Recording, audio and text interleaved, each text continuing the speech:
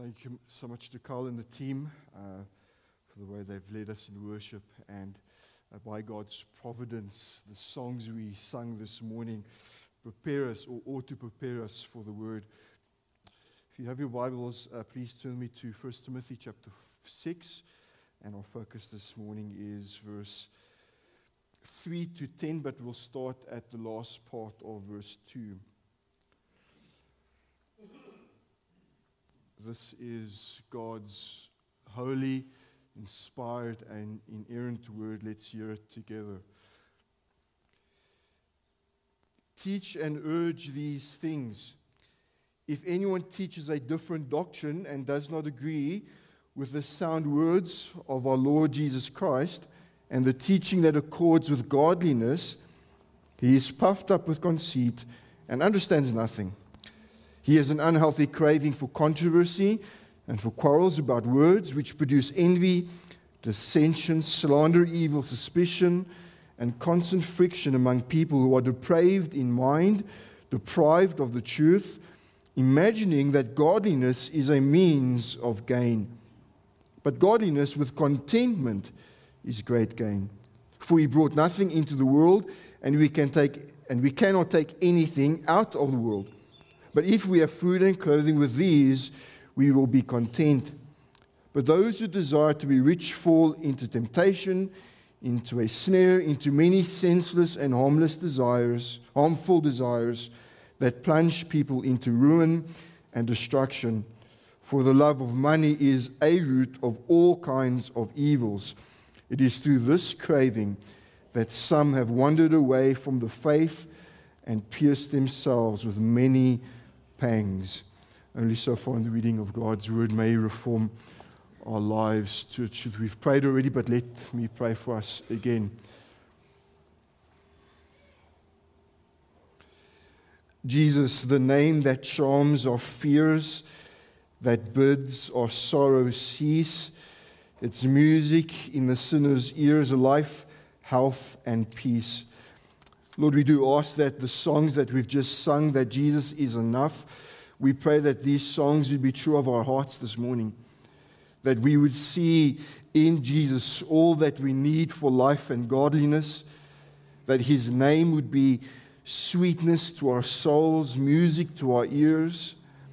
And that His love would animate our love. That it would motivate us and move us to cling more and more to Him, so that You would be honored, Father, and that the Spirit would be at work in our lives. We ask this in Christ's name. Amen. I think I've shared this before, and I'm going to share it again. But in one of his books, John Owen rightly points this out. He says the greatest contest in heaven and earth is about the affections of the poor worm we call man. What are the affections? Well, they are the desires of our hearts. They are, as one author says, the feet of our souls. They are what drag us to something and lead us to run away from something else. And therefore realize, whatever has your heart, whatever has the inclinations of your heart, whatever has your affections, in effect, really has you. Jesus would say it this way in Mark 6:21, Matthew 6:21. He says there, for wherever your treasure is, that is, wherever the thing is that you value most, that thing which you desire most, that thing which you prize the most, that thing which your affections are set upon, there your heart is. And where your heart is, and whatever has your heart, ultimately has you. Listen again to Owen. Our affections are upon the matter are all. They are all we have to give or bestow. They are the only power of our soul whereby we may give ourselves and become another's. Therefore, to whomever we give our affections, we give our all, ourselves and all that we have. And to whoever we do not give our affections, no matter what we give them nothing. Now, if this is true, dear friends, if this is true, then the question becomes this morning, what has got your heart? Who has your affections? To where are the feet of your soul running towards?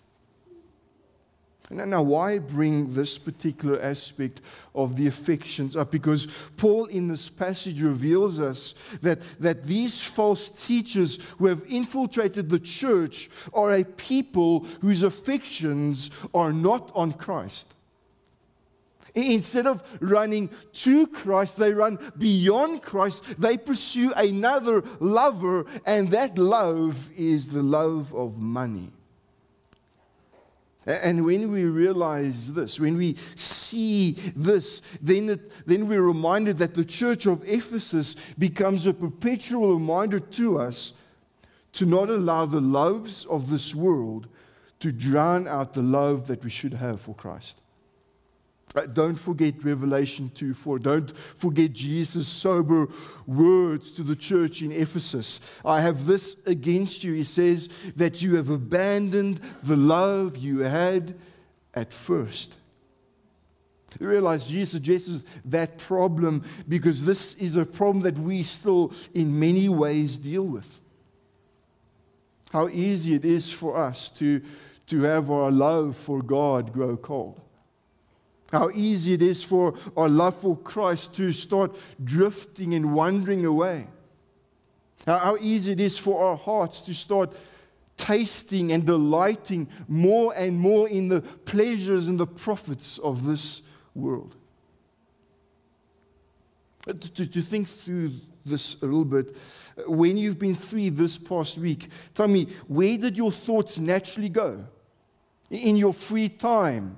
Where did your desires run? Where was your heart resting? How much time this week has been spent delighting and enjoying Christ and the things of God compared to the time spent delighting in the things of this world? Dear friends, we need to heed the counsel of Owen, for to whoever we give our affections, we give our all. Whatever has your affections, whatever has the desires of your heart, has you. And I'd venture to say this is Paul's concern here. Paul warns Timothy, he warns the Ephesian church, and he warns us, be careful of misplaced affections. Now we can close our Bible and go home because that's my main point this morning. But I've got 3 other points that really emphasize this point. And so as we walk our way through this text, I want you to see 3 things that kind of examine and analyze this main point of guarding your affections. The first thing I want us to consider is the problem of gospel loss in verse 3 to 5. In this section, Paul, for the 3rd time in this letter, directly addresses the issue of these false teachers. And in verse 3, we are reminded again that these false teachers were teaching a different doctrine, a heterodoxical doctrine. What is this different doctrine? Well, he doesn't repeat what he says in chapter 1, the fact that they were emphasizing myths and genealogy and speculation. Rather, he comes to the essence of all false doctrine in a sense. And he gives 2 descriptions. Firstly, he says that it is a doctrine that does not agree with the sound words of the Lord Jesus Christ. So another way to translate that, the healthy words about the Lord Jesus. Now, what are the healthy words, the life-giving words about Jesus? Well, it's the gospel, right? It's the good news that there is one mediator between God and man, and that's the Lord Jesus Christ, the only Savior for sinners. And so Paul is saying what makes this doctrine different, what makes this teaching unhealthy and sickly is the fact that it's not consistent with Christ.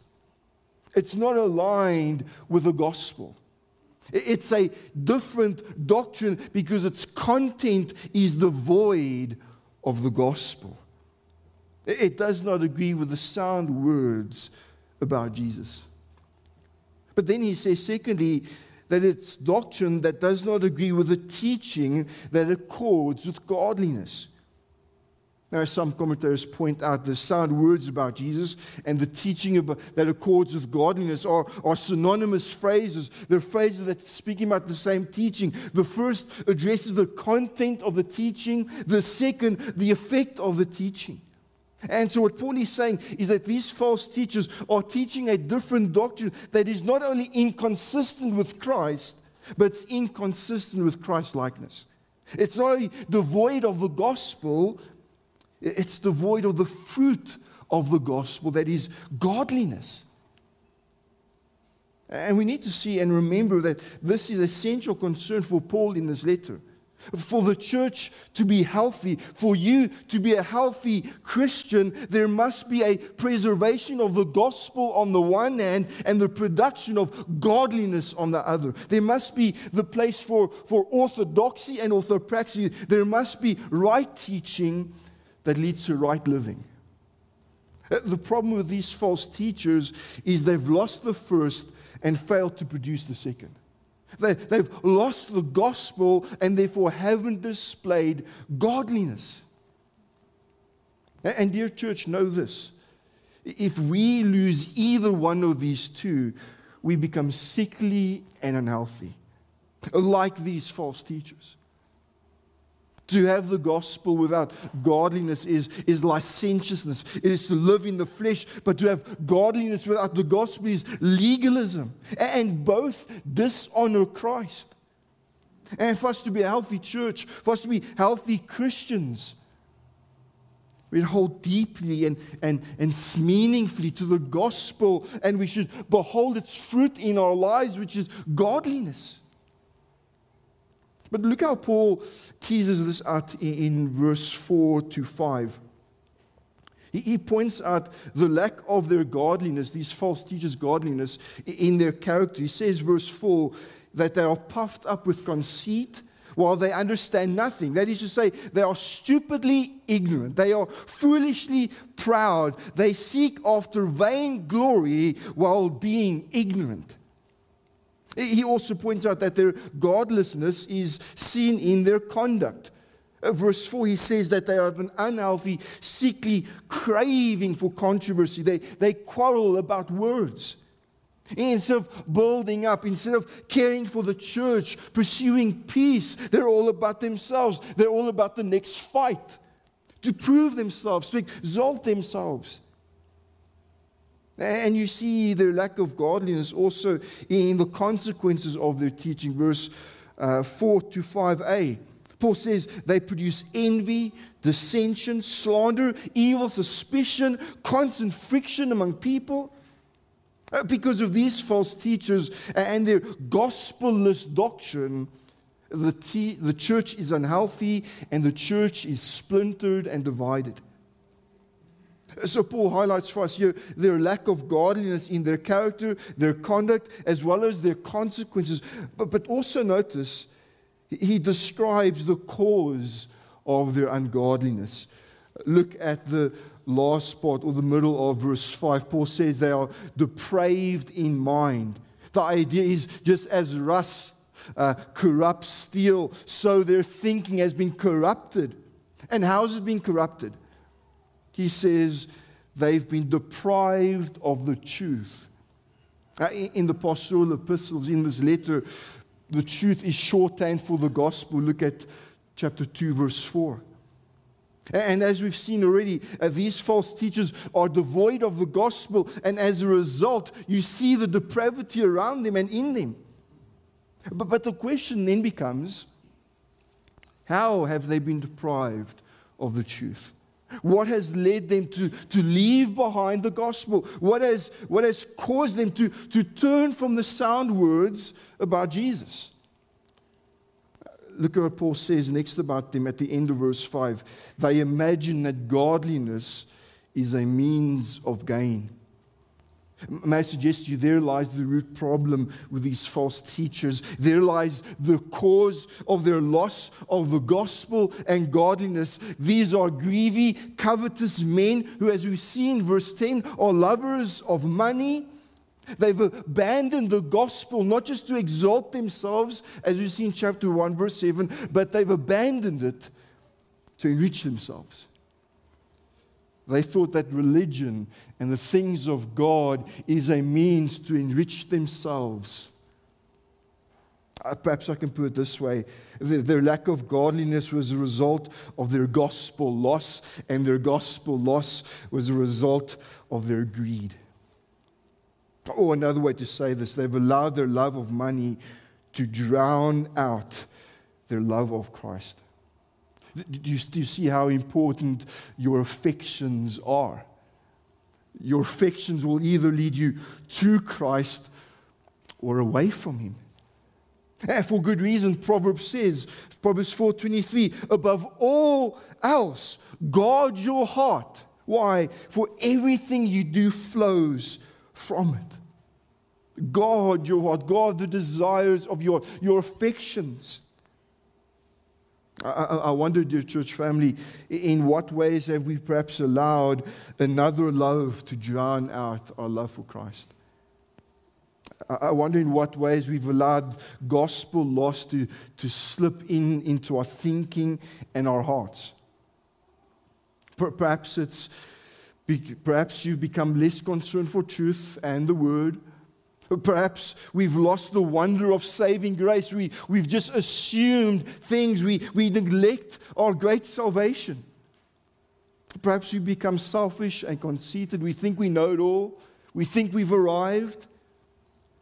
Perhaps we've grown tired of prayer and fellowship and worship. We just see these things not as an end, but just a means to an end. Perhaps we've grown to love the comforts of this world, its joys, its flashing lights.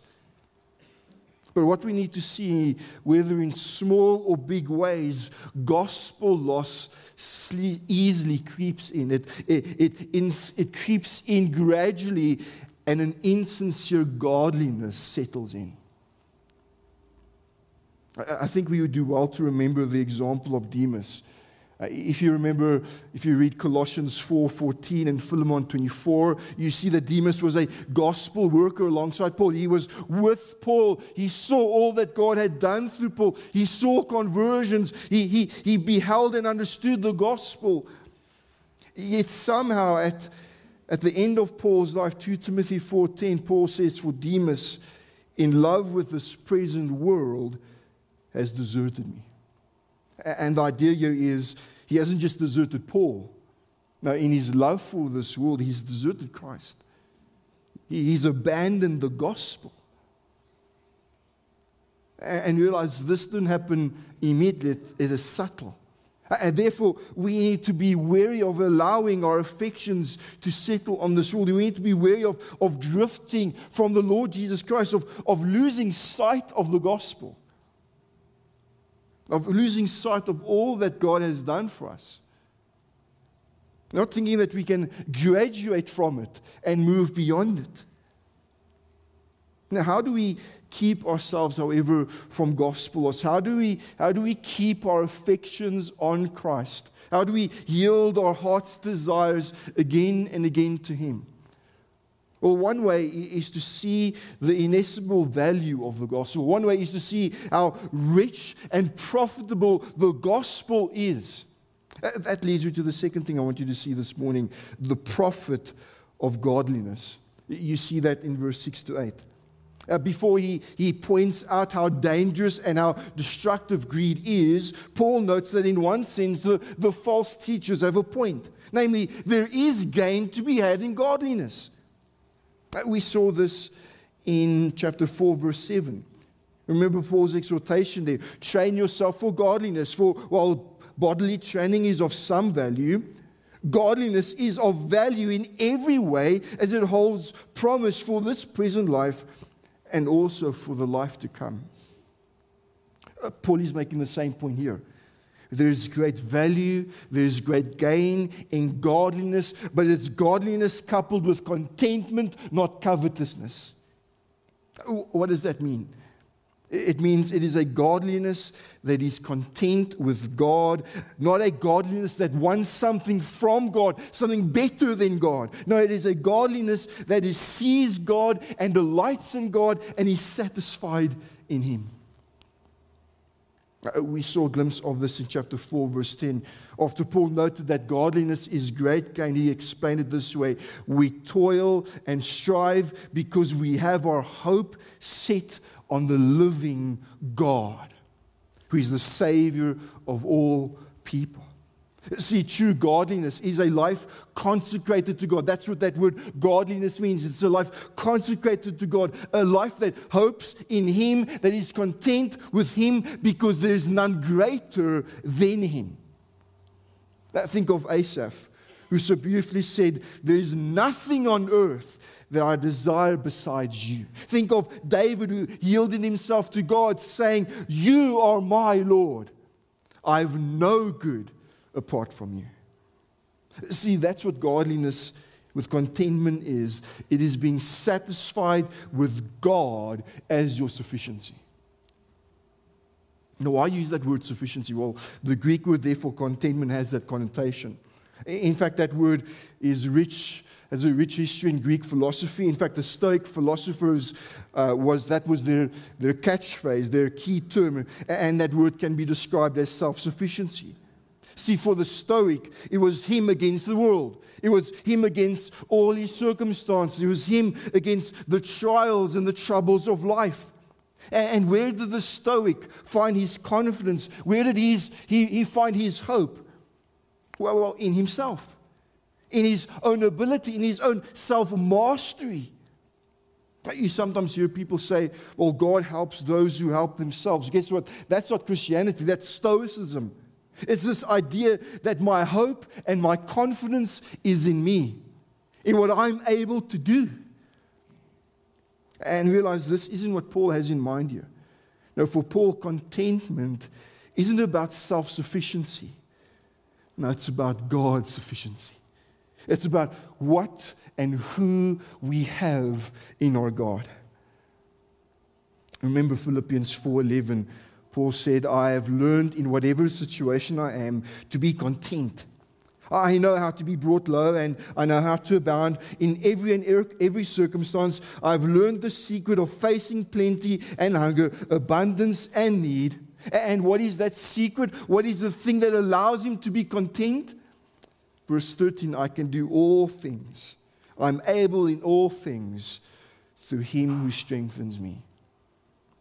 See, our contentment is based on who we have in our God. Not based on our circumstances, not based on what we do and do not have in this life. That seems to be Paul's point in verse 7 to 8. He says, therefore, we brought nothing into the world, and we cannot take anything out of it. But if we have food and clothing, with these we will be content. He's saying, because we came into this world with nothing, and because we leave this world with nothing, we ought to be content with whatever we have, even if it's the basics like food and clothing. I realize when we leave this world, there's nothing you can take with you except God and the blessings that He gives. And, dear friends, therein lies the profit of godliness. True godliness. Godliness with contentment is profitable because it sets its hopes on the living God. In the living God, we have all we want or could need. I discovered a Latin phrase. Sorry if I geek out now and quote you a Latin phrase. It says this, habet omnia qui habitum omnia, which means he has all that has the haver of all. I love that phrase. And the point is this, to have God is to have all. To have God is to have no lack.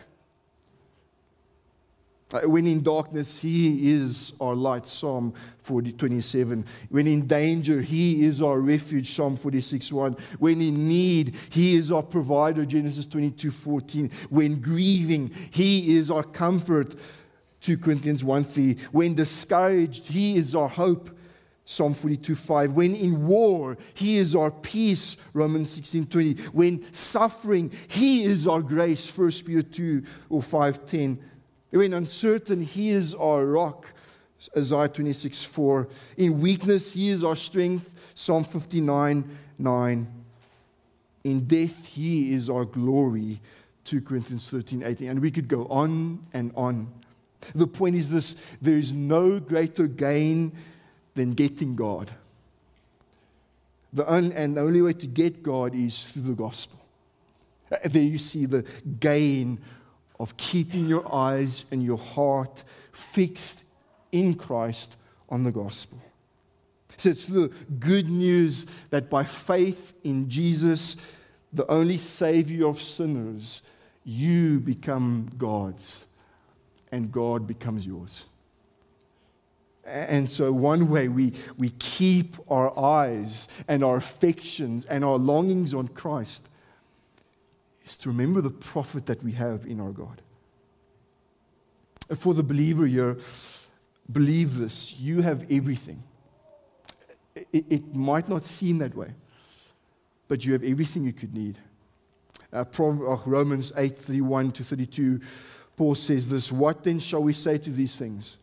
If God is for us, who can be against us? He who did not spare His own Son, but gave Him up for us all, how will He not also with Him graciously give us all things? I love Matthew Henry's comment on this. He says, can it be imagined that God should do the greater, i.e., giving His eternal Son, and not do the less? Should He give such a great gift for us when we were enemies? And can He deny us any good now that through Christ we are His friends and children? And this is what I love about his comment. Thus we may by faith argue against our fears of want. Dear friends, when that fear of want, when that feeling of emptiness challenges you and that fear of lack, we ought to by faith look to what our God has done for us. Matthew Henry continues, he says, He that hath prepared a crown and a kingdom for us will be sure to give us enough to keep us on our way to that kingdom and crown. And so, dear believer, take heart in this. Believe upon your God as your God, in whom you have everything you could want. But for the unbeliever, you believe this, that outside of Christ, you have nothing. Ephesians 2:12 says, without Christ, you are without God and without hope. Yes, you may enjoy God's common grace now. You may enjoy His many gifts in this world, but beyond this world, there's nothing for you. Why? Because you do not have the haver of all. To paraphrase one Puritan, what profit is there to have the cistern but not the fountain? I love this quote by Bernard Clairvaux. He said, that is true and high joy, which is not conceived or received by the creature, but that which is received from the Creator. Which when you receive, no man shall take from you. Whereunto compared all other joys is sorrow, all sweetness, grief, all that sweetness is bitter, every comely thing is filthy, and lastly, whatever may delight is troublesome. What he's saying is this. In comparison to joy and having God in Christ, every other joy in this life will be turned to bitterness because you do not have the source of that joy. Dear unbeliever, wrestle with this morning. Without God, you are without hope. And so would you not turn to Him? Will you not trust in Him? Will you not turn to the one who has all and who longs for your affections? So that's one way we keep our eyes upon Christ, our affections to Him. We remember the prophet of the gospel, that in the gospel there is godliness, there is contentment in getting God. But thirdly, the final thing I wanted to see is the plunge of greed. the plunge of greed. In verse 9 to 10, Paul particularly focuses upon the misplaced love of these false teachers, which is this love of money, this greedy, covetous desire for more. And this desire has led them away from Christ. And what's interesting, in verse 9 to 10, Paul describes this greed as following a logical progression. I think it's helpful for us to see this progression. Firstly, he says there's a longing. He describes it as a desire to be rich. That word for desire describes a will, a want, but not just a desire for something. It's a desire that plans to get it. And dare I say, it's an affection that leads you somewhere. Where does it lead you? Secondly, there's a lure. Paul says those who desire to be rich fall into temptation. Again, that word describes a trial, and in this instance, a trial that exposes you to sin and danger.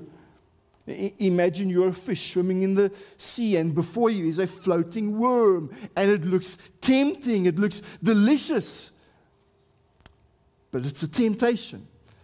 And what will be the result if you bite it, if you take hold of it? Well, there's a trap, there's a hook. That's the next thing Paul says. There's a trap. There's a snare. Paul says this covetous desire lures you into a snare, and this snare is the snare of Satan. Whenever Paul uses that in this letter, in the apostle epistles in chapter 3, verse 7, and 2 Timothy 6:26, it's Satan's snare. It's through these temptations, through these desires that he takes hold of you. And what happens when you bite that hook? What happens when you take hold and fall into this trap? Well, Paul says there's lust. Paul says in the snare you fall into many senseless and harmful desires. In this context, this describes a lust. It describes a lust that consumes you. Titus 3:3, Paul uses that same word, and he describes it as us before our salvation. Before our salvation, we were slaves, led astray by our passions and our pleasures. And the idea seems to be this: when you fall for this lust, when you've become ensnared by this unyielding desire, then you're essentially living like an unbeliever again. You're foolish as you once were, hostile in mind. And what is the end result of staying in that place? Well, there's ruin, there's loss. Paul says those living in this lust plunge themselves into ruin and destruction. The Greek there is quite interesting. The idea seems to be this: just as a ship sinks, leading to the loss of life, those with this lust for greed drown themselves and leads to the loss of life and ruin. But realize this greed doesn't just lead to ruin in the next life. No, it's ruin in this life even. Look at verse 10. For the love of money is a root of all kinds of evil. What kinds of evil? Wait, we just look at our society. Look at what greed has produced: lying, thievery, strife, jealousy, arrogance, injustice, murder. And Paul says it's through this craving, through this lust, through this longing, this aspiration, through this affection, that some have wandered away from the faith and pierced themselves with many pangs. The point is this: greed plunges one into a world of evil. Greed, the strong longing for more, if left to itself, will lead to loss. It will lead to ruin and destruction. Like a cancer, it will eventually end with you in the grave. Now, if this plunge into ruin starts with longing, if it starts with our desires and our affections, then is it not absolutely vital that we guard our hearts? Is it not vital that we safeguard our affections, that we keep our love for Christ as the preeminent love of our life? Paul would seem to say that the two great motives to not shift from the gospel, to not allow our affections to turn from Jesus, is to remember the profit of godliness, but also to remember the plunge of greed. And may the Spirit help us to keep our love for Christ preeminent. I read of this story of Elizabeth Payson Prentice. She's an example of someone who kept her love for Christ preeminent even when she lost everything. She was a 19th century author and hymn writer, and most of her life she was confined to her bed as an invalid. Her husband also likewise suffered from ill health. And to cap it all off, to make it all worse, in 1852, both her young children died in the space of 3 months. By no means was her life easy, yet amidst all her suffering and all her pain, she endured with one great desire that consumed her. Listen to what that desire was in one letter that she wrote. She said this: to love Christ more. This is the deepest need, the constant cry of my soul. Down in the bowling alley and out in the woods and on my bed out driving, when I'm happy and busy and when I'm sad and idle, the whisper keeps going up for more love, more love, more love. Dear friends, may that be the cry of our hearts. May that be the bent of our affections, to love Christ more, to delight in our God more, to rest in Him more. Owen is right. There is a raging warfare for your affections. And Owen says, it's no wonder that the world wants your affections. It wants to destroy you. But the wonder, the condescending grace of God is this, that He desires your affections. Look at the cross, to the ends that He will go. And therefore, should we not yield ourselves to Him? Should we not yield all our affections and our heart's desires to Him? And may that be our desire this morning. Let's pray.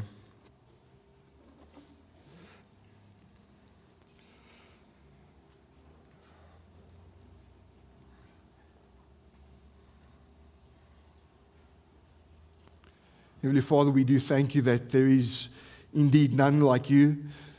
There is no God beside You, no God before or after You. You are the one true living God, the eternally blessed God.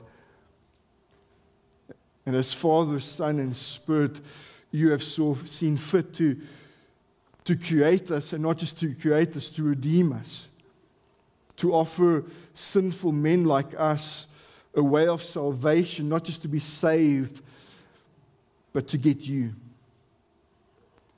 And dear Lord, I pray that this morning, that all of us, myself included, that we would again delight in You, that we would again see You as the preeminent lover of our soul, as the one who is worthy of our hearts. Would You not help us again this morning to guard our hearts, to watch over our affections, as we live in this world with all its lights and glamours, all its pleasures, all its profits. Help us to see where our true treasure lies. It's in Your Son, in You. And so help us in this, we pray in Christ's name. Amen.